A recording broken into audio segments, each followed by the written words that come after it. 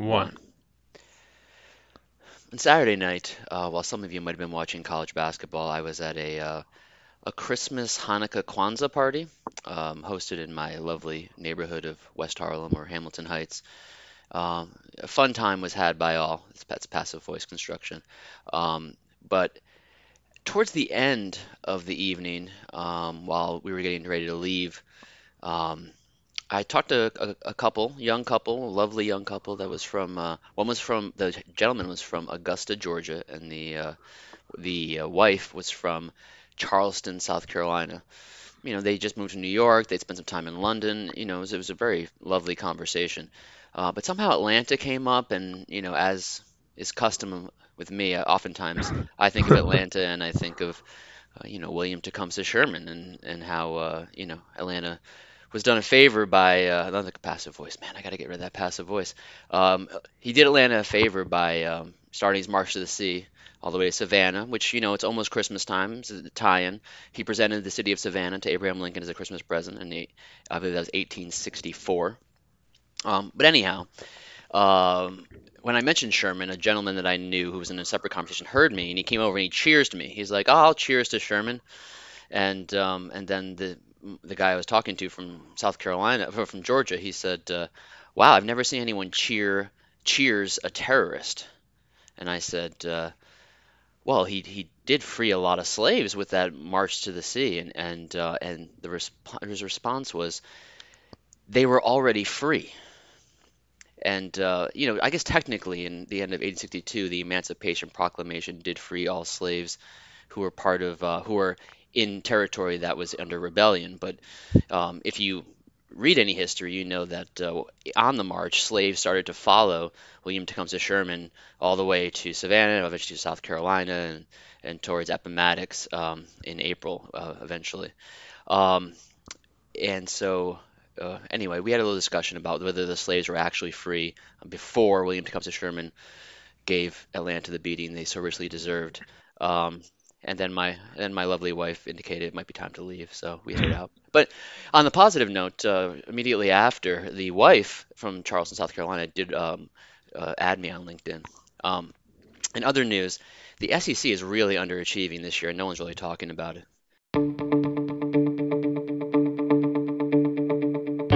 Double bonus the rest of the way. Double bonus as That's well. right, 2 free throws. Both teams will be on the double bonus, so we'll have two the rest of the way.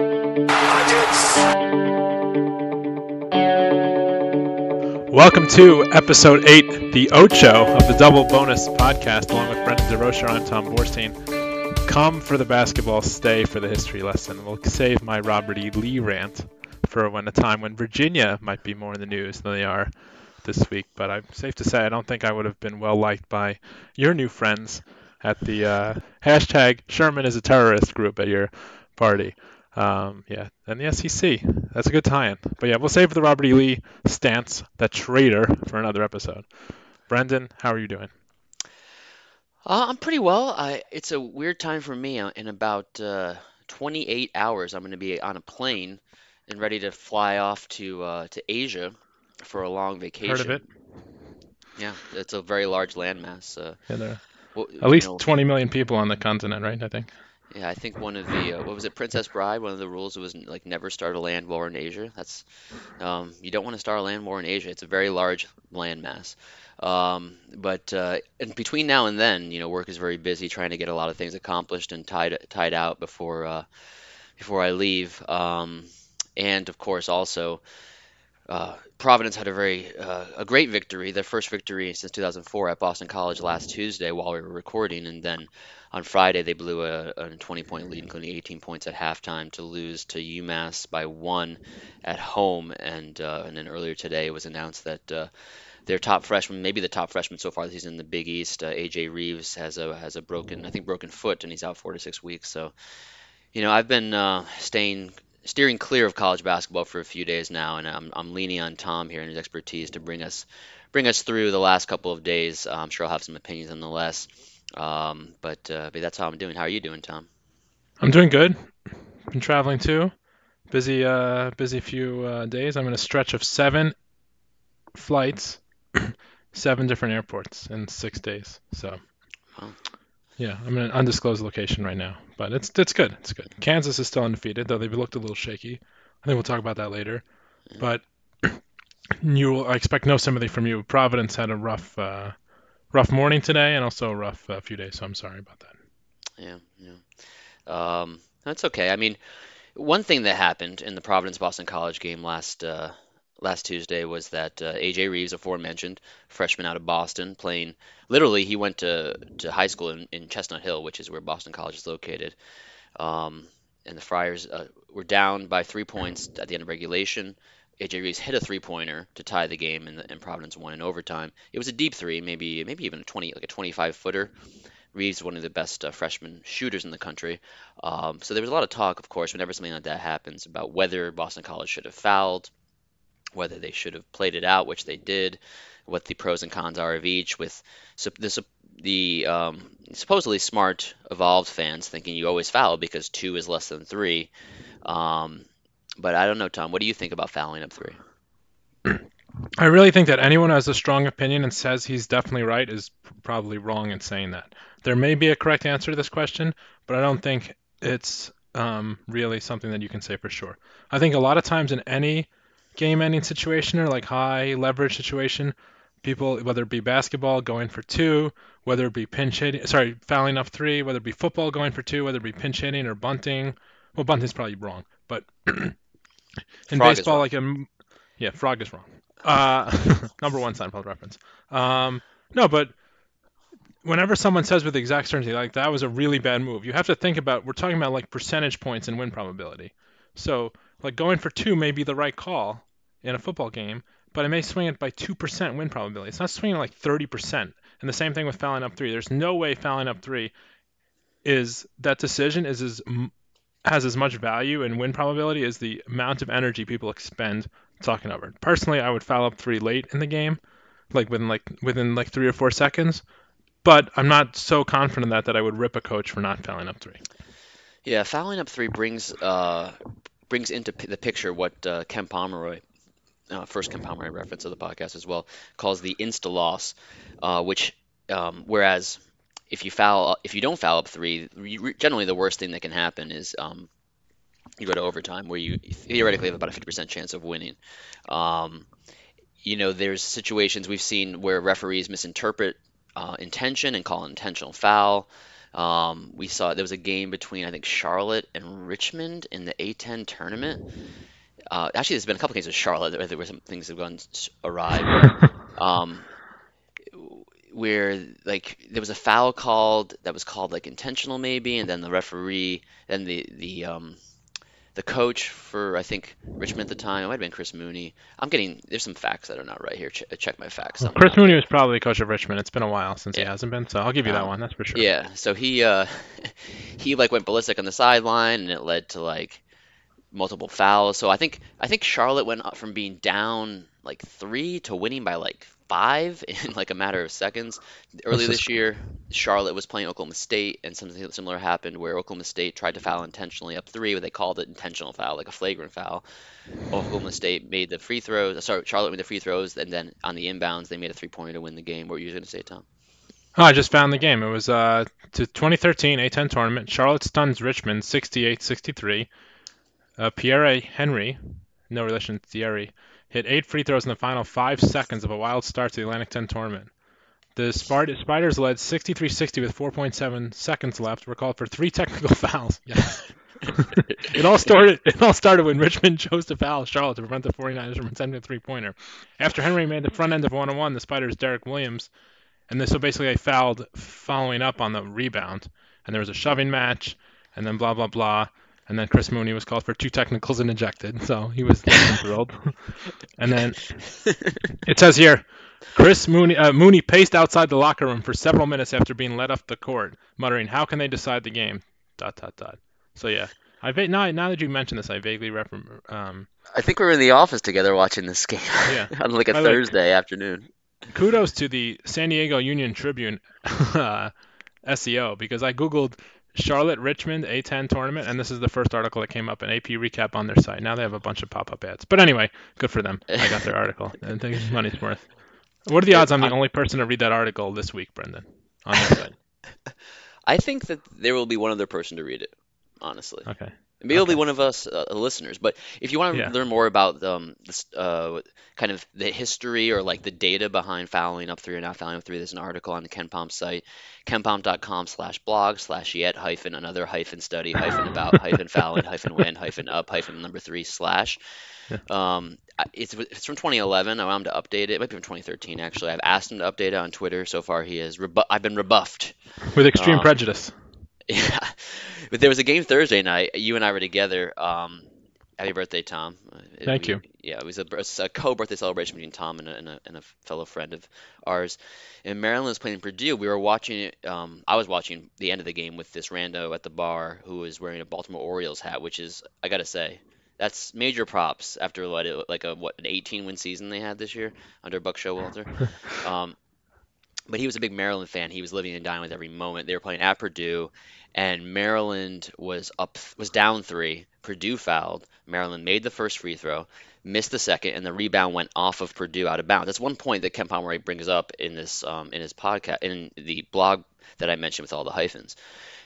He says that rebounding percentages for the offense go way up in situations where you must get the rebound. And we saw it there, where his dead ball rebound off of, I think it was Matt Harms from Purdue.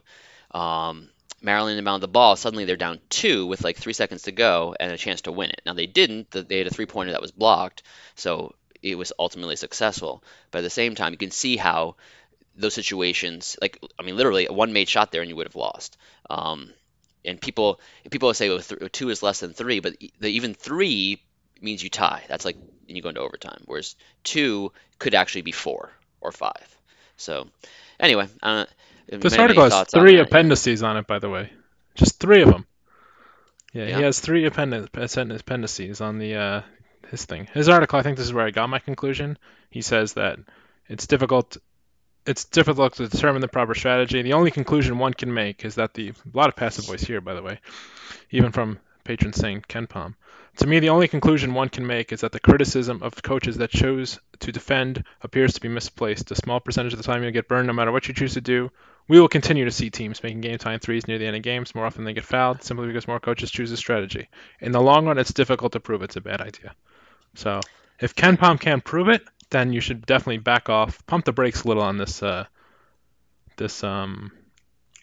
that you gotta foul and criticizing everybody. Sometimes people make a shot. It happens. Yeah. Well, the coda. I'm not sure it's not really a coda, but just the one kind of to button it up a little bit. Bob Walsh, who's we want to be a friend of the podcast. One day he'll be a friend of the podcast. Former Maine coach, former Providence College assistant, former Rhode Island College coach, and I think he went to the Final Four there in Division III. Very kind of interesting thinker about college basketball. I feel like he'd be really good. Like if they had a role for an assistant coach where he's like the offensive defensive coordinator type person, the person to kind of like manage the game while the head coach like kind of motivates his team and recruits. I think Bob Walsh should be great in that role. Anyway, he has a blog where he talks about a lot of things, and one of them is about, and he tweets about this too, about fouling up three. You have to practice it, and that's the thing. Like if you don't practice it, people will make bad decisions. If you aren't clear, if you're not communicating with the referees, a lot of bad things can happen. And so if you kind of decide on a whim, okay, we're up three with 8 seconds left, let's foul, a lot of bad things could happen. So anyway, also last Tuesday night, Miami lost a second consecutive game to an Ivy League team, Penn Yeah. this time. That's 4 straight losses to teams from the Northeast Corridor, Seton Hall, then Rutgers, then Yale, then Penn. Each one arguably worse than the next, although Yale's probably better than Rutgers. Any thoughts on your alma mater conference knocking off Jim Laranaga's club twice in the matter of a couple days?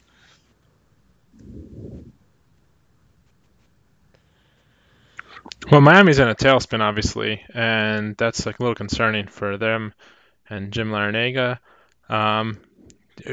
I think it's good. I mean, Penn and Yale are both going to be in the top half of the Ivy League. It's not like they lost to, say, Columbia. Right now, as we're recording, Penn was leading Villanova at the Palestra at the half. So kudos to them for that. I guess we might find out the score by the end of the game. By the end of this That's show. a third straight Big Five game that Villanova wasn't losing at the half. I think they were losing at the half or in the second half at some point against LaSalle and Temple their last 2 games. Yeah, they came back against LaSalle. That was a pretty weird game. So yeah, it's good for Yale. I think Yale is really good in the Ivy League. It's going to come down to Yale and Penn. It's nice that the Ivy League has gotten a little more breadth in their champions the last few years, because for such a long time when I was in school, it would be Penn or Princeton every year. But now we've had several teams represent the Ivy League in the tournament, but not Columbia. But yeah, it's got to be pretty rare for a team to lose two games to a major conference team to lose to two Ivy League schools in the same season. So my question for you now, Tom, is who wants to have some fun? All right, I'm going to do it. I thought about it. I'm going to do it. I'm going to play 20 questions with you, Brendan. Okay, so I've looked it up. I believe this is the correct answer. How'd you find it? I went through KenPom and went year by year, starting with this year and going backwards to see the last time a major conference team lost 2 games to Ivy League teams in the same year. So this is not consecutive. This is the last time they lost 2 games, and it has happened in the KenPom era. So the question is, when was the last time it happened?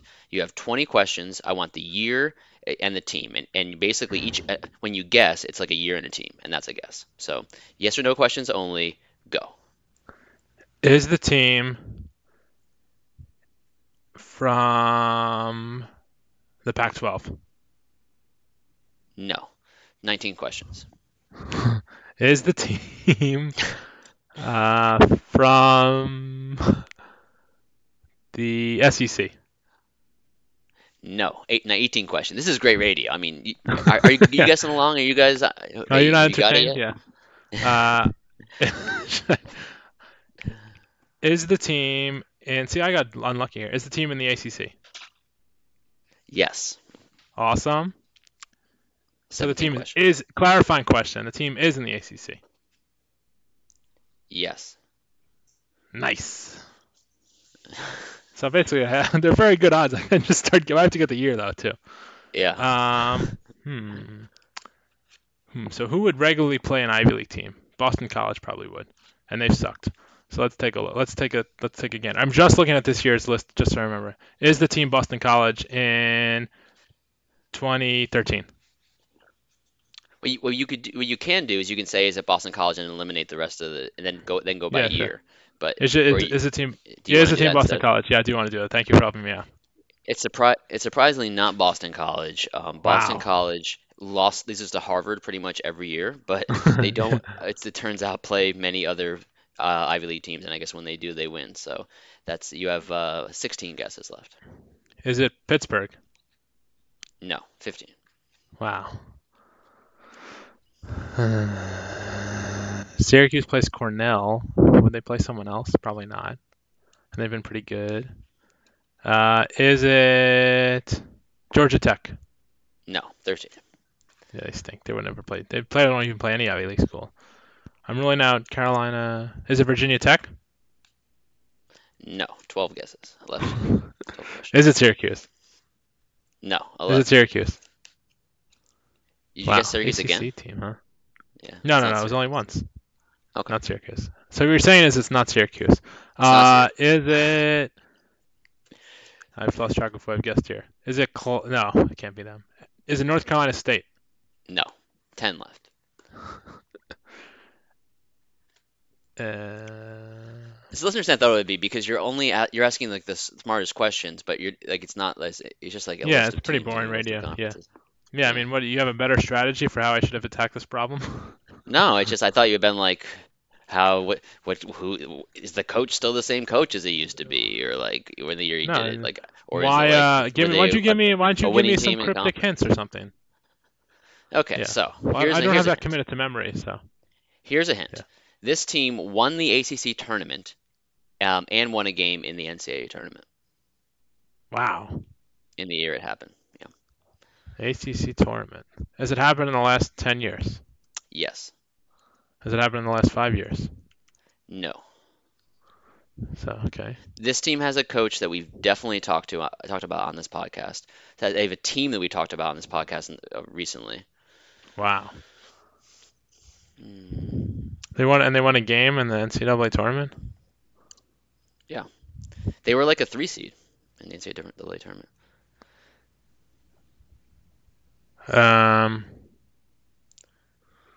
So they won the they won the ACC tournament that year. Yeah, they won the That's ACC tournament the year that they lost to two ACC teams. And it hasn't I mean, happened in the like last Ivy League 5 teams. years. Is it Miami? It's not Miami. That's crazy. They did win the ACC tournament, right, in 2013? Yeah. They did. They won it one of those years.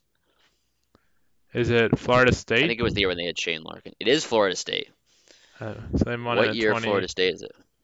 I think they won it in 2011 or 2012. Let's say 2012. Okay. That's correct. It's the Wow. 2011-2012 Florida State Seminoles. On Friday, November 25th, they lost to Harvard in what was surely a compelling game, 46-41 on a neutral court. That was in the middle of a tournament in Nassau, Bahamas. And then they lost on December 30th at home in 3 overtimes to Princeton, 75-73. So here's your question. Which is a worse game? 46-41 regulation or 75-73 in 3 overtimes? It's got to be the 75. It's got to be the 46 one. Yeah, 46-41 is a bad game. On a neutral Yeah. court too, because then there's no fan interest in the Bahamas. Yeah. Yuck. Anyway, thanks for helping us waste our time doing that, That was listeners, awesome. and thanks for getting through that. Yeah. What else you got? What else you want to hit on? You want to talk quickly which game was worse? You want to play another game and which game was worse? The VCU Texas game 54-53 or the Mm. Florida West Virginia game at the Garden on Tuesday, which Florida won. Oof. Woof. I think I saw someone on Twitter say that some like draft. I think it was a draft guy. I forget his name, but that this was had to be the worst game to watch as a fan that he'd ever seen in Madison Square Garden, the West Virginia Florida game. But I will say this: Texas had the lowest opponent's field goal percentage in a loss in almost 5 years. So, sorry, more than 5 years. Texas allowed an opponent's effective field goal percentage of 33.1. Effective field percentage basically is you get 1.5 makes per 3, and then 1 make per 2, and you divide it by your total amount. Usually the national average is about 50. And West Virginia beat them that year with a 33.1% one. I actually watched the last few minutes of this game. West Virginia hit like a few threes towards the end to win it. That was actually Rick Barnes' only non-NCAA tournament season at Texas. This is the 2012-2013 season. And that was the last time Texas lost a game when they had played such good field goal defense. And this was the lowest effective field goal percentage in a win by VCU in the Ken Palm era. The lowest had been 33.6, which they did in a 52-48 win over Drexel in 2011. So I'm gonna go with that game just because I feel like I researched that on Thursday morning. I spent some time on this game. I can so check your work. You could have just asked me the question. I could have looked this up for you. I get a much better. What was the question? The highest, like the lowest field goal percentage, I can find it. I can get that information. I have a little backdoor. Lowest situation. effective field percentage in a win. Yeah, I can get that team. So the Okay. the lowest by the opponent, right, in a win. Yeah. That's what you're asking? The lowest by a team that won a game. Preferably like two teams that we've heard of and not like two randos. Hold on. There are a lot of negatives in this question. Yeah. It's the lowest by the opponent, and it's got. Well, I'm so confused now. It's the lowest by an opponent. Oh, hold on. This filter's messed up. We'll come back to me on this one. Anyway, that game stunk. I watched part of the Florida West Virginia game. That was also terrible. There were a lot of fouls in that game. West Virginia is not fun to watch. And then I thought it was Florida's fault. And then Florida played a really clean game as far as fouls go. They didn't look particularly good. They didn't look terrible against Michigan State on Saturday. So it wasn't Florida's fault. It's just West Virginia continuing its assault on unwatchable college basketball. And meanwhile, Gonzaga squeaked by Washington at home on a 2-pointer, on a little jumper from Rui Hachimura on, I think that was Wednesday. And then later in the week, they suffered their first loss against Tennessee. The Vols are making their case as a top team. You have any thoughts on Admiral Schofield and the one loss Vols who knocked off undefeated Gonzaga on, I believe that was Sunday? Yeah, I mean, this is a very good team. Gary Parrish talked about in his podcast how this Tennessee team didn't have like any big names coming to school, and Rick Barnes has developed them really well. Schofield was the man in this game, had 2 big threes down the stretch. Grant Williams fouled out again. He also fouled out in Tennessee's game against Kansas. So that's obviously something that they would rather he not do. But Gonzaga had a close one earlier in the week against Washington and barely squeaked it out, and I think it's kind of caught up to them. They played a pretty tough schedule, and they got jumped by Tennessee here, and then they're going to play North Carolina in a true road game on Saturday, one of the few good games coming up this week. So Tennessee's for real. I mean, I know, Brendan, you talked about the SEC underachieving. Tennessee and Auburn haven't. Kentucky is a disaster right now by their standards. So Tennessee really is looking pretty good. They played a pretty good schedule, and they have some nice wins. They beat Marquette also in Brooklyn. They beat Louisville, and they have beaten Gonzaga now. So they lost to Kansas in a very close game in overtime. So full credit to them for this win. And I think Gonzaga obviously is they have a few tests left. Basically, it's this, North Carolina, and then San Francisco in their conference game in St. Mary's obviously is tough too, and they have a couple of trips, I guess, they have a trip to BYU and San Diego. But their toughest games are going to be in the stretch here. They also play Creighton. I forgot about that game too. So this is probably their toughest 4-game stretch of the season. Creighton at Creighton, Washington at home, Tennessee on a neutral, and North Carolina in Chapel Hill. So that's a pretty tough 4-game stretch. By the way, that's one game removed from also playing Arizona and Duke back-to-back days on a neutral and beating both of them. So they have had it's a tough stretch of their schedule. It's not surprising to see them lose a game like this. Yeah, one small correction is that Tennessee knocked off Louisville and not Marquette in correct. In New York. I mean, either game is a pretty impressive victory considering how Louisville's played since. You mentioned Kentucky losing to Seton Hall in what was a crazy game with a game-tying shot at the end of regulation from literally half court, which was, I think that was what, Keldon Johnson. Do I have that right? I'm pretty sure. Yeah, Keldon Johnson hit that. But then Miles Cale, the other Miles, not Miles Powell, but Miles Cale, hit the game-winning three at the end of overtime for Seton Hall.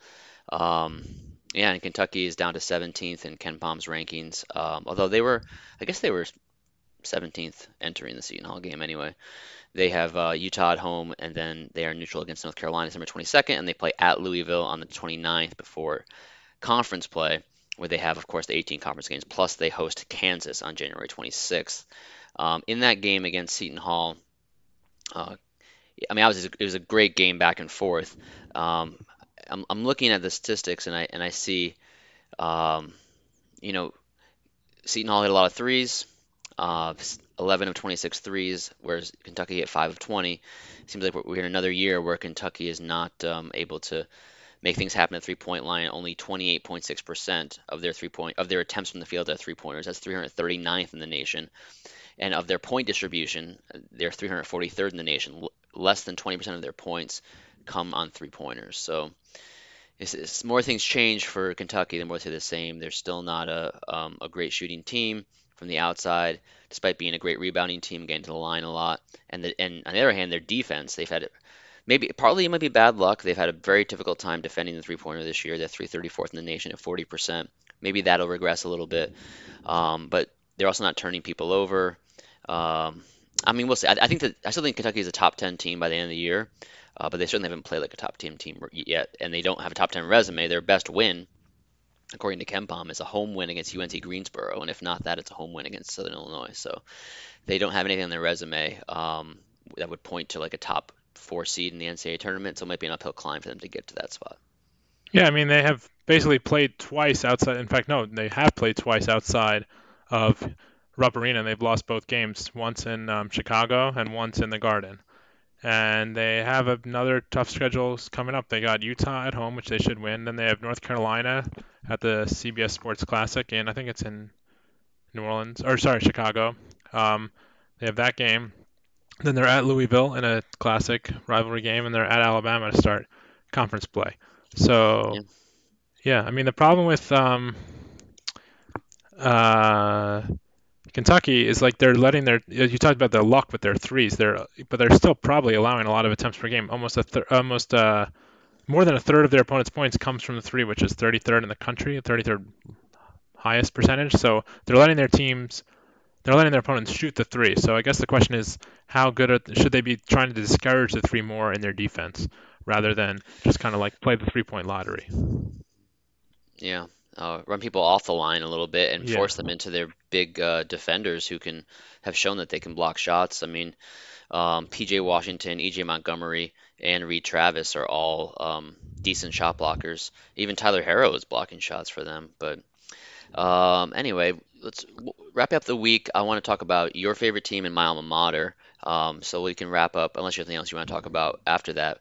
Northwestern played Michigan really tough last Tuesday. That it seems like a long time ago now. The toughest that anyone's played Michigan this year, losing by 2. Northwestern had a 3-point attempt, although not a good 3-point attempt at the buzzer to attempt to win the game. It was missed by Ryan Taylor of the Wildcats. I'm pretty sure it was Ryan Taylor. Yeah, he's a transfer from Evansville, who's one of their kind of complementary players behind Vic Law and Derek Pardon. Ignas Brazdeikis is it's not really sneaky anymore, but considering where he was ranked, just a terrific freshman. He's old for a freshman, and he plays even older. He had 23 points, 4 rebounds, 2 assists, and 2 steals. Northwestern has now lost its first 2 league games by 2 points each, including one of those to Indiana, which won its first 2 league games by 2 points each. And so it's a tough uphill climb for Northwestern, losing those 2 very close games. They followed up on Saturday by trailing much of the game, as much as 10, I think, in the second half to DePaul. They went on a 25-0 run, because DePaul just they can't let well enough alone, and they can't have nice things, I guess is what people say. And Northwestern did beat DePaul and avoided that bad loss. Any thoughts on Northwestern before we head to Lawrence, Kansas? I think that they had obviously a tough start to their schedule. It would have been nice if because they rallied to take this lead against Michigan late in the game. It would have been nice if they held on and stole that game at home. Obviously, there's no shame in losing at Indiana or at home to Michigan, but as a team that has its sights set on the tournament, as you said, Brendan, they really gotta pick some of these games off at some point. So I think it'll get easier for them as time goes on. But it's a pretty tough start to the schedule. But I watched the end of this game. Brendan, I had a very Brendan evening on Tuesday. I put on the Florida game, said this is terrible, and then I watched the end of that was after the Providence game, and I also watched the end of this Michigan Northwestern game. So 2 very exciting games for your teams on Tuesday. But it wasn't. Only one went with your outcome. But we'll see. Northwestern is going to be a team that's going to need to bag some scalps, as they say. Well, actually, I shouldn't say that. Get some big Bag ones. some scalps, yeah. Let's just say that, yeah. It's Yeah. good, Tippy Canoe and Tyler too, Tom. Yeah. Anyway. Another history reference, what do you got? What do you got on Kansas, New Mexico, Tom? New Mexico, by the way, they were getting destroyed by teams, and Kansas barely beat them. Is that right? Do I have that right? Yeah, that's correct. Kansas was down big in the second half. They were up 12-2 in this game, so I was on a flight. UConn was playing at the same time, and that game went long. I was like, well, can we just selectively turn this game back to Kansas, please? It would be much nicer. Anyway, they were up big in the second half. The first half twice, then blew those leads, and then they trailed 51-44 with 11 minutes to go in the second half. They started to slowly chip away, and then Dedrick Lawson scored the last 14 points of the game for Kansas, and they won. And Dedrick Lawson has to be their best player now that Azubuike is out. Udoka Azubuike has a high ankle sprain, which is not good. And so Kansas has won all these close games. They're the number 1 team in the country. They're very talented, and they have basically played, most people think, nowhere close to their potential. The question is, maybe people overestimated their potential, and maybe they're just very lucky right now. But they win a lot of close games, and they've always done that under Bill Self, so I really will give them some credit for that. But at the same time, they're going to have a bit of a problem adjusting to Azubuike, because last year, they were going small ball, playing 4 out, shooting a lot of threes. This year, they really don't have a lot of shooters, especially when they're disciplining LeGerald Vick for unknown missteps. And they were just getting used to playing more inside, and then they lose Azubuike. So now they're going to be playing a more guard-heavy lineup. Marcus Garrett's going to get a lot more minutes. He played 31 minutes on Saturday. Charlie Moore is going to get more time off the bench. And so they're really going to have to go smaller, and they may not have the shooters that they did last year when they had Devontae Graham and Svi Mykhailiuk and those guys. So that's the question for how Kansas adjusts on the fly. And Azubuike, you may say, oh, this guy just fouls out all the time. He doesn't play that much. Well, he doesn't play that much, but when he does play, he's so involved that he's so important. I looked at his O rating. This is before the game on Saturday. He plays 42.7% of the minutes. This is now, and he is involved in 29.1% of the possession. So that's pretty crazy. To give you an idea, Diedrich Lawson plays 78.8% of the minutes, and he's involved in 30.4% of the possession. So Azubuike is very important to this team. He will probably not be back before the new year. So Kansas will just have to figure it out. They have a tough game against Villanova at home. Then they also have a trip to Arizona State before Christmas. So it's going to be a little interesting to see how Kansas adjusts to this. But they're very talented and well coached. Yeah, I would want to correct myself. I thought it was New Mexico. They played Mexico State. That's my bad. Right. Mexico State, coached by Chris Jans, who actually I think is quite a good coach. He formerly was the head coach at Bowling Green. He was an assistant under Greg Marshall at Wichita State on two different occasions. But New Mexico State had just beaten New Mexico by 35 points. New Mexico State had also beaten Washington State and won at UTEP. Actually, they've already beaten Mexico twice this year, once by 4 and once by 35. I'm not Hey, sure why are when they they played playing New Mexico twice in 2.5 weeks? I wanted to talk about New Mexico though, because their coach, Paul Weir, who's a former Steve Alford assistant, he's had a different starting lineup every game this year, and he apparently does it based on who has the most deflections in practice between the games. And I wonder if that is going to be running thin soon because he's lost his last two games by a combined 60 points to New Mexico State and St. Mary's. You have any thoughts on starting 7 different starting lineups with 11 different players in your first 7 games? Sounds like a weird thing to do. I don't know. Is deflections really the best way to determine who signs up, who gets in your starting lineup? I don't know. So. Amazingly, they have minutes continuity. They're only 256 in the country. So, not sure what's going on there. That's from last year, though. I think that takes the okay. the comparison. Okay. This year versus last year. Bench minutes. They do get a lot of bench minutes. 40% of bench minutes. Yeah. Which is 20th in the country. Forget what I said. Yeah, I wouldn't do that. But whatever, he's experimenting. He is over 500, so that's cool. Yeah. But I don't think I would do that. If you want a slightly more sophisticated way to use practice to reward players with minutes, you should again listen to the Kyle Smith podcast with Jordan Sperber, who interestingly was a former operations guy for Chris Jans in New Mexico State, and he talks to him about all of the kind of analytics they use from practice that is more just deflections, and it has to do with how many times you get 2 feet in the paint on a drive, and how many defensive rebounds are worth X, and et cetera, et cetera. Anyway, we talked about Udoka's high ankle sprain. Anything else you want to talk about from the last week before we move on to some storylines and news and notes that from the last week? No, I think I'm good. I'm just gonna hope for a quick healing for Doak, as they call him. Yeah, and AJ Reeves as well. Speedy healing to yes. The freshman from Brimmer and May. Vernon Carey, he's a really good prospect. He's going to Duke. I have nothing else to say on that. I think he was looking at Michigan State as well.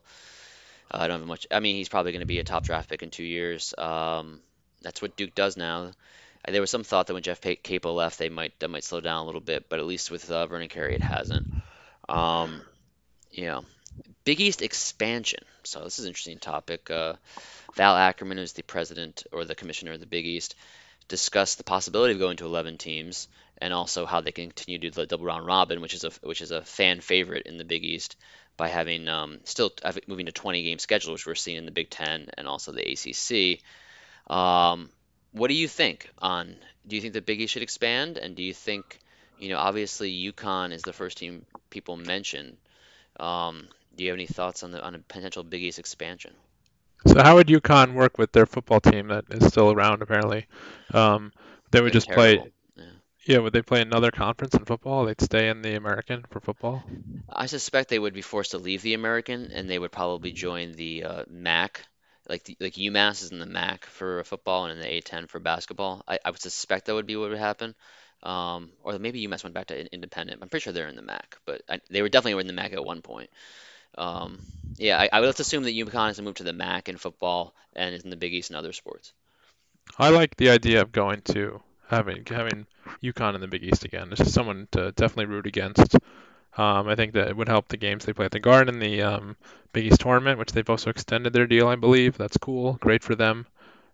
So I wouldn't have a problem with that. I just think UConn. I mean, It's just so silly what happened with them. They just totally, of all the teams in the musical chairs at the conference shuffles, they're the ones that had the worst. They played it the worst hand possible. They did it for football, which stinks and no one cares about.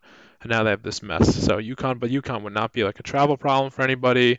I think it would be a great team to add. You got to add the right teams, and I don't have a problem with going to 20 games to preserve the double round robin. Um, I think that would be fine.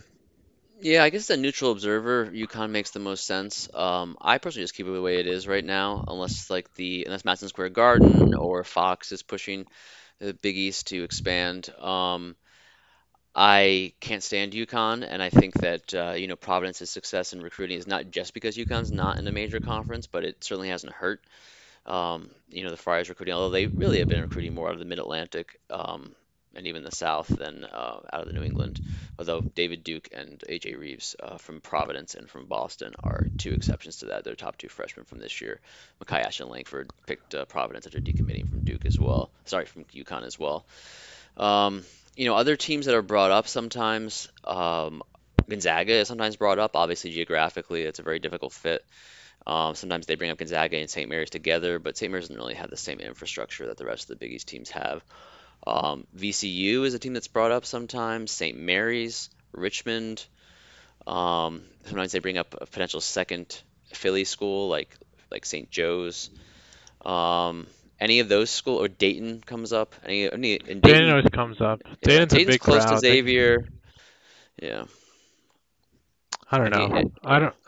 Is Richmond good enough to be in the Big East? Like, I don't think so. Dayton is up and down.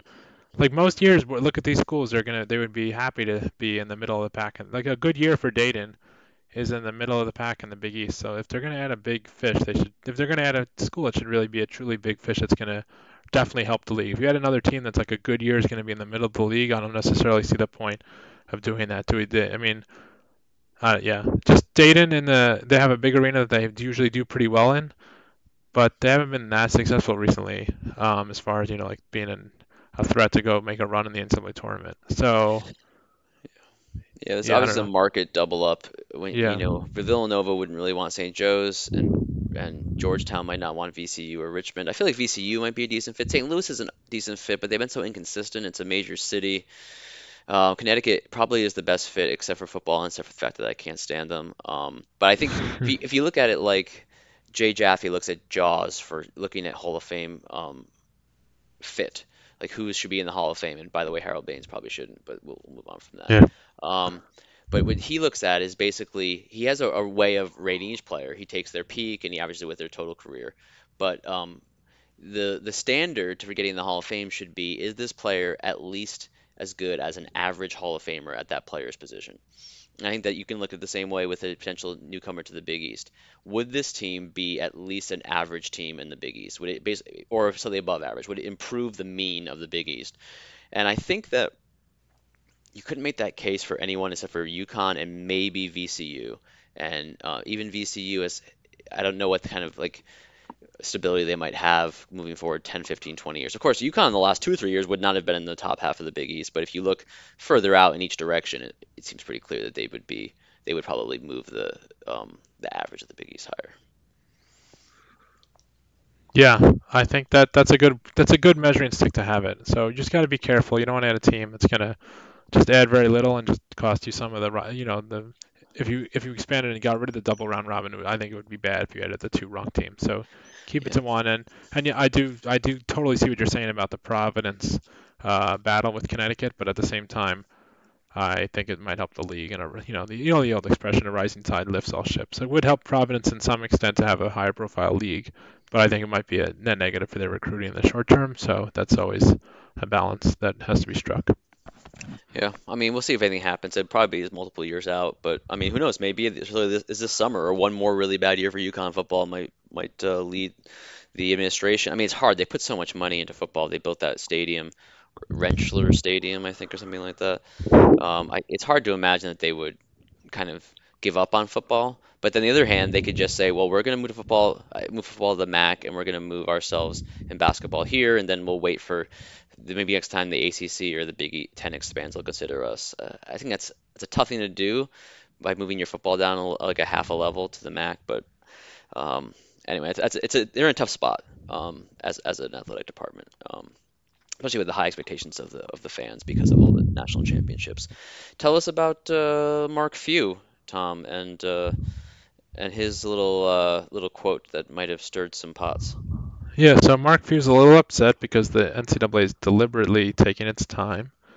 Deliberately, I mean like slowly and thoughtfully, not Yeah. intentionally. They're two So, means of deliberately. they're not deliberately being deliberate. Well, I hope they are. But he said, "I'm disappointed."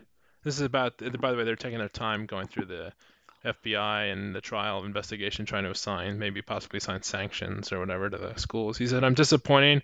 I don't think this is something the NCAA needs to take their time on. There's teams out here who are competing for Final Fours and national championships, and they don't need to stall this thing out. They need to make decisions and roll with it." I think that's on Emmert, referring to the NCAA president, Mark Emmert. And Emmert said last week that schools implicated by the FBI's investigation would not be disciplined until after the season, if there was any discipline.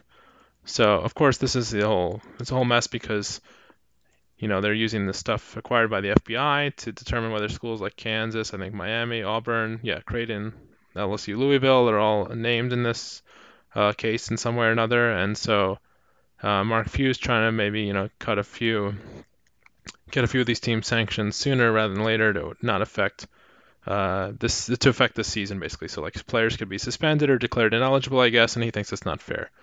And so I guess my take on this is he's probably right. They don't need this much time. Like they knew this information is not new. That there was some minor testimony that happened in the trial that not testimony that may have shed more minor light on this.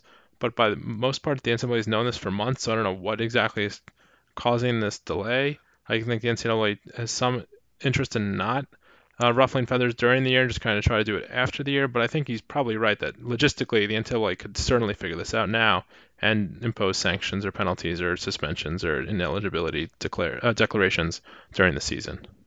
Mm.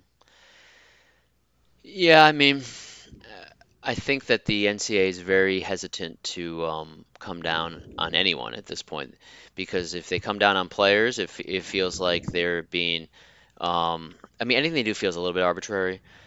Secondly, anything they do could be seen as like, oh, this is ridiculous. A player should be able to make money anyway. And then when it comes to teams, it's in the middle of the season and it could kind of mess up seasons for teams. I mean, to me, it's like whatever. Let's just move on. I'm fine. I'm actually fine with the NCAA's approach. Let's wait till the off season. I guess in a sense, Gonzaga could really stand to benefit if Zion Williamson were ruled ineligible or something like that. He's been obviously involved in this situation at a level. And Kansas obviously been involved too, and those are two of the competitors with Gonzaga for Final Four and national championships.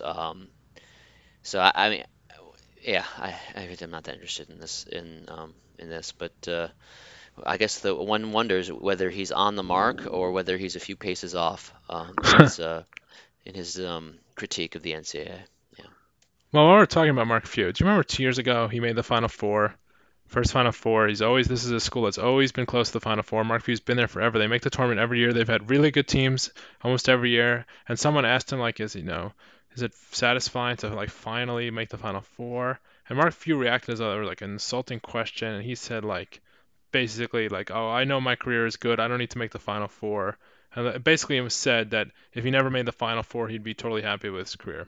Which to me, well, an admirable approach to take. I just have a major problem believing that's actually the case. Like if he retired after losing the Elite Eight like 3 or 4 times, never made a Final Four, never got to go to the biggest weekend in the sport, do we really think he'd be like, oh, that's fine, that wouldn't haunt him at night, they wouldn't bother him? I think it would bother him a little. So I don't really trust him entirely. I just thought that was an out of line response to the question where I could have said, yes, it's a great achievement. I'm really proud of the kids. They're the ones who did it. But so the focus should be on them. But yes, it's a nice achievement for me as well. That's all I have to say. Yeah, it reminds me of when I was at the Big East Media Day and I asked Jamie Dixon about a couple of his players that had been arrested during the off season and whether there was going to be any kind of internal suspensions or anything like that. And he said, falsely there were no arrests. And he was very upset with me for even bringing it up. So anyway. Yeah. Yeah. Okay. Well, there's not much going on the next couple of weeks in college basketball. There are some good games, but because of finals and stuff like that. Yeah. Yeah. I went through Fan Match this week, and you know what the best game on Thursday is? Well, according to our rundown, it's North Florida at Florida International. Yeah, that's the best game according to Ken Palm's fan match. So I have to agree, and here's why. There's only one Division One head basketball coach that is following at Double Bonus Pod on Twitter. By the way, follow us at Double Bonus Pod. Email us doublebonuspod@gmail.com, and we have an email. By the way, we have an email that we're going to read in a second. So follow us it's at great. Double Bonus Pod. Email us doublebonus@gmail.com, doublebonuspod@gmail.com. Go to doublebonuspod.com to find all our episodes and subscribe, rate, and review on Spotify, on Apple Podcasts / iTunes, and on Google Play Music. But Jeremy Ballard, the FIU head coach, we talked about him earlier, number 2 adjusted tempo in the country, 3rd shortest offensive possession lengths in the country. And despite his team making only 26% of their three-pointers, and that's despite taking the 60th most in the country, they're 7-2. And yes, 3 of those wins are against teams that aren't Division One, but Behind Columbia. They did beat Columbia. Which is close. And they beat Florida Gulf Coast, which has been good in the past. They don't look particularly good this year, but they gave up 121 points to Arkansas. Anyway, they're playing with Florida on Thursday night, and they're favored to win 91-89. If you can find this game somehow on, I don't know where it would be, ESPN, watch ESPN maybe. I don't know. Maybe it's not on TV. But I know what you're saying. It's not a good game, but it's the game itself isn't that bad in the sense that but the point is that it's the worst game. That it's the best game that night. The other games are BU at Dartmouth, Lamar at Cal State Bakerfield. Like these are the next best games. It's a total dead thing. I guess kids have to take exams, but it really messes up the schedule around this time of year. I think it only makes sense is to have each conference have different exam weeks so that they can spread them out, and therefore we can have good games every night of the season. Yeah, let's get it together. But Harvard doesn't have exams until after the new year, which is ridiculous also. Harvard barely even has grades. They just give everyone A minuses, right? Yeah. That's basically how it works up there. Once you get in, it's like, the old boys network. Hang around. It's like the quote from the book Fever Pitch. His school and university is like passing was basically just like graduating was like basically having a birthday, hang around and it'll happen. It's the same thing at Harvard once you get in, of course. Yeah. By the way, read Fever Pitch by Nick Hornby. That is a great good book. I've read it twice. Yeah. I read it twice as well. Good book. Wow. Anyway. To combine, we read it 4 times. Yeah. If you divide the number of times I've read it by the number of times you've read it, it'd be 1. Correct. Good math. Okay. Yeah. On to emails, and by emails I mean email, singular. Subject line, email from Josh Lyman, which is a strange subject line. Usually you don't put who the email's from in the subject line because there's a from field in the email, but it's a little suspicious, and I realize that who sent it. Anyway, it's a fellow podcaster, let's put it that way. But Josh Lyman, you may or may not have known, he was the deputy chief of staff under Jeb Bartlett in Jeb Bartlett administration, and then he was the chief of staff under former Congressman Matthew Santos on the West Wing. He was based on Rahm Emanuel, I think, which doesn't sound so good for Josh Lyman at this point. But Bradley Whitford played Josh Lyman. He's since gone on to play to be in Get Out, for instance. I think he's Joe Madden look alike. Cameo. Yeah, exactly. He does look like Joe Madden, especially now. Turtleneck, white hair. Anyway, so email from Josh Lyman. Gentlemen, love the show. Good start. I haven't watched a single college basketball game this year. Well, these are our fans, and may not catch one all season. But this is my go-to college basketball show. Just put that right on iTunes right there. It's the college basketball podcast, people who don't watch college basketball. That's what it is. We paint a picture. You don't even need to watch the games. Some people even question whether we watch the games. A couple of questions. One, since this show is an homage to Bill Raftery, I feel like we've had a little bit too little Bill Raftery in the show. We need to step it up, and it's a great opportunity from Josh Lyman in bringing this in. Yeah. Can you please rank your favorite Rafteryisms? To be eligible, the saying has to have occurred frequently, so send it in Jerome and the like can't be included. Here's mine. Number 4, I want your comment on each one. Number 4, nickel dimer. They're all great, and this one is great too. It refers to a ticky-tack foul. It's a good one. He usually mentions his passing like, it gets called for the nickel dimer, the hand check. So yeah, that's good. Number 3, it would be everyone but Syracuse goes Menemen.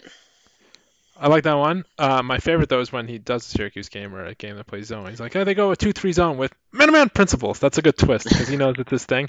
I also like how most times the play-by-play guy will say the color guy's name to bring him in, but he'll always be like, Iron Eagle, the Syracuse Orangemen go 2-3 zone with man-to-man principles. But he always mentions the play-by-play guy, which is a nice touch. So yeah, that's a good one. Bird. Uh, You gotta sleep um, fast. it was so confusing once. There was a Big Ten game where Bill Raftery was doing it, and I thought he was saying Vern, like Vern Lundquist, but I was like, that's not Vern Lundquist, but he was saying bird for like Iron Eagle because an eagle's a bird. Yeah. Number two, of course, is onions. Yeah, he has, and there's some variations on onions, which is nice. I mean, it's a little inappropriate, but he sometimes has sautéed or double order. So I think that's good how he plays off that to go from obvious double entendre to going back to the original meaning of the word onion. So I think that's nice. I feel like Levance Fields, one of my players, favorite formerly arrested Pittsburgh players that I might have asked Jim Dixon about. Uh, he used to do like the Sam Cassell kind of large extremities dance. Um, and I feel like he was probably inspired by all the times Bill Raftery called his Big East games and shouted out onions. But he had some onions. I remember he beat Duke with a big shot at Madison Square Garden and beat Xavier with a run when the year that they went to the Elite Eight and lost to Villanova. Finally, number one is lingerie on the deck. What do you think of that one, and which is your favorite of those four? Those four. So I have some other submissions. Laundry on Okay. the Deck is not my favorite. Definitely not number one. I like it. It's funny, but I don't like it. I have some other submissions. One, get the puppies organized is Yeah. great when he talks about it, the spot up three. Always awesome.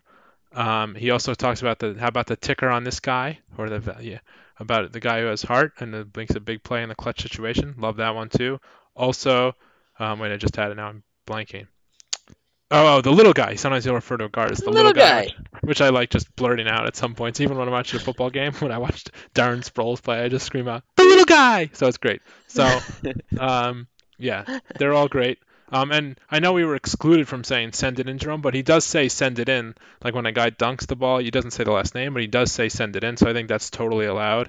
Um, Mhm. to be said, obviously the send it in Jerome is the greatest call in Bill Raftery's life, not because of the send it in Jerome, but because of the tagline where he's like, no need for technical foul, just inferior equipment and superior body strength. So, yes, we like Bill Raftery.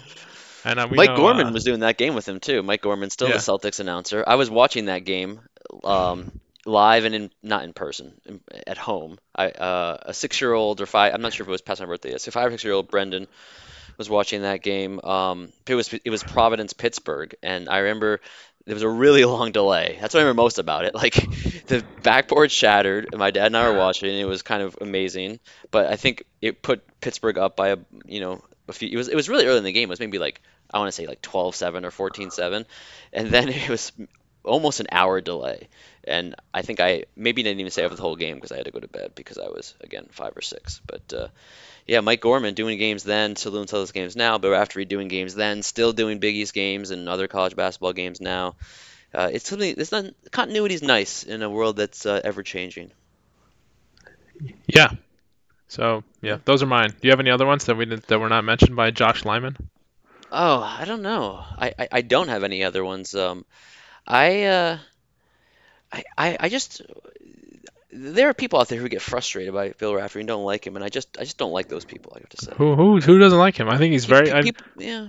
I don't I know. think he's. I think what's good about him also is that um, when he criticizes a player, he's like, it's not like it's like grandfatherly or fatherly advice. Like, oh, that's a bad decision. They can't make that decision, but it just doesn't sound as mean as when like Jay Billis criticizes a player or like a referee or something like that. I just know it sounds more gentle. Anyway. Yeah, I think that's true, and I think the thing is he does still evaluate and analyze. He's not just all shtick like Dick Right. Vitale. Totally. Yeah. Um, and sure, there might be times where he gets too excited in certain ways that might distract slightly, but I think for the most part, he's right on, and he's fun. And I've never been like, this is taking away from my enjoyment of the game, and almost always it enhances my enjoyment of the game. Like Bill Walton, for instance, he's just kind of off the rocker sometimes, and you're like, what is going on? And he's only a sideshow, and he's only good when the game is not really at issue or it's not your team. But Bill Raftery can do both. He can be entertaining when the game is close and making good, incisive remarks, and then he can be entertaining when it's not really that interesting or when there's a lull in the action, talking about, short arms not picking up the check or, various nighttime establishments that people may or may not have purveyed. Is this a hangover performance by the Virginia Cavaliers? Why are you looking at me, Bird, when you say hangover? Things of that nature. Yes. Yeah. Bill Raftery, still the man.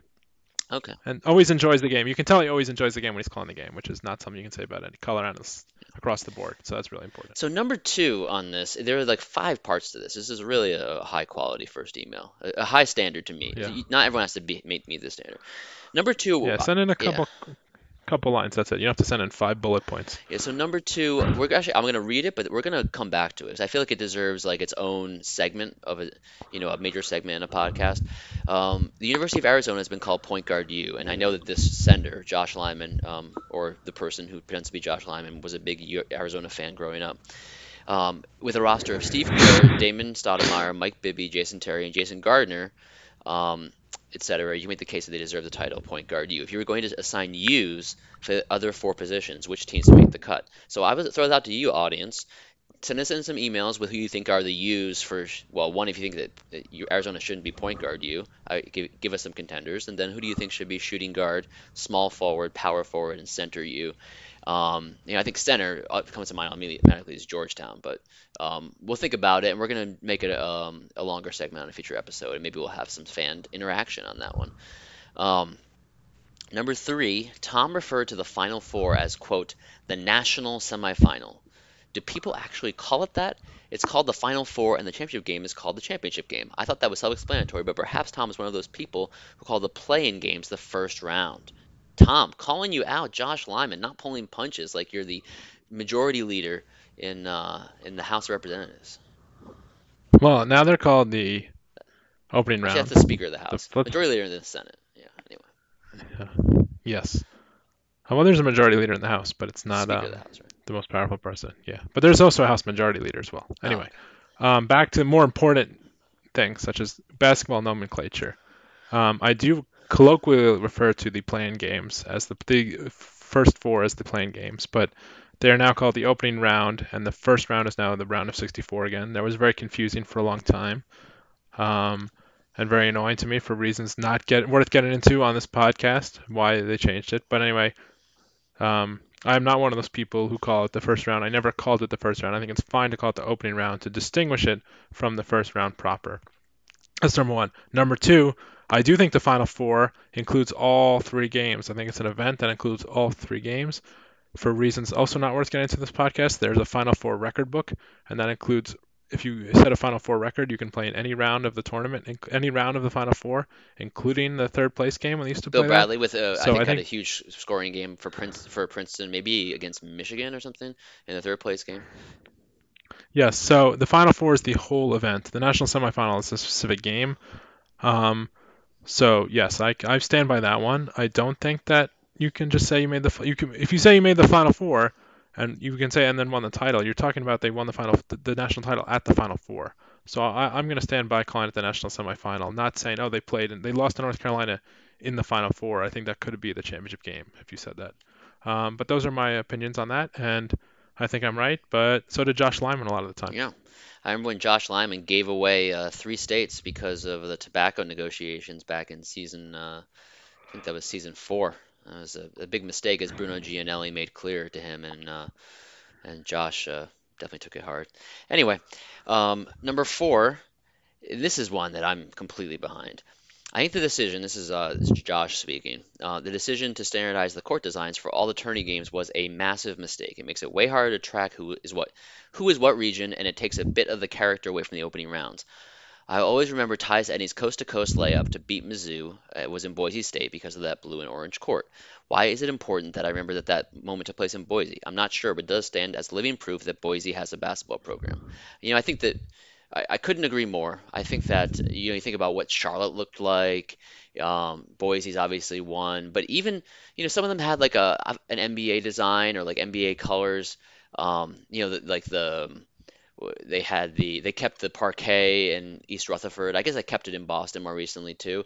They've made an effort to make regions of certain colors, I believe, the last few years, but I do think that it's a big mistake that the NCAA tournament has made in terms of branding to like basically they've gone with kind of um, consistent branding over kind of evoking memories, and it just makes it harder to remember where things happen and where things were and what years they were. It all kind of blends together.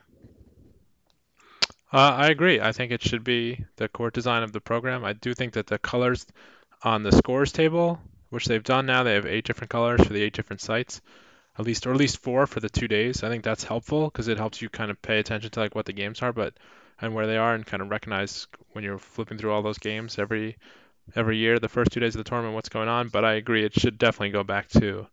Um, it would be great if it went back to. It never will, but it would be great if it went back to the culture science. Now, here's a question for you.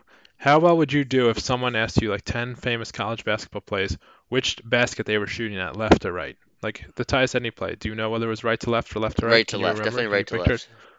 That's correct. Okay, good. So Like you do pretty well. like Danny Ainge when he was at BYU and he made that great end-to-end run that against Notre Dame, I believe that was on the right. He shot that. Yeah. What about Mario Chalmers? You remember That was that the one? right. Yep. What about Hamilton for UConn? Oh, The that was the right also. Yep. Good job. So you do pretty well to answer my question. Okay. Is that a So good thing? job. Like knowing remember what basket things are on? I don't know. Sometimes I try to remember football plays or basketball plays, and I have to think for a second. Wait, which way were they going? So anyway, Let me see if I can think of a couple for you. What about which way? This is the easy one. Chris Webber's timeout. Which way were they going? they were going right to left. Yeah. What about when Northern Iowa beat Kansas? Which way was Farouk Manesh shooting the three-pointer in the second half? Good one, but right to left. I mean left to right, left to right, Okay. left to right. We'll end on a more pleasant one. What about what is a pleasant moment that Kansas had in the NCAA tournament? It's hard to. I mean, they've had some. Okay, what basket was Grayson Allen shooting at last year when his shot went around and around and out in the Kansas They were Duke going left to right. Elite Eight? Yeah, there it Yeah, is. they were going left to right. Okay, cool. Yeah, good. The, All right, the cool. last point. See, I know you're annoyed about the Farouk Manesh reference, but I brought it back there. Um, That Kansas team was very unlikable, but it still was a very annoying game, and he still should not have shot the three. I'm sorry, I hate that. What I hate is like, oh well, he made it, so it's fine. It's not. It was stupid. what game are we talking about? Oh, the Farouk Manesh? The Farouk Manesh three, Oh, where he okay. shot with like I thought you 25 were talking seconds about on the Grayson shot Allen clock. still. Yeah. I was confused. No. Um, the last. Grayson Allen probably thinks that because Farouk Manesh made a shot, it was a good shot. Anyway, yeah. Well,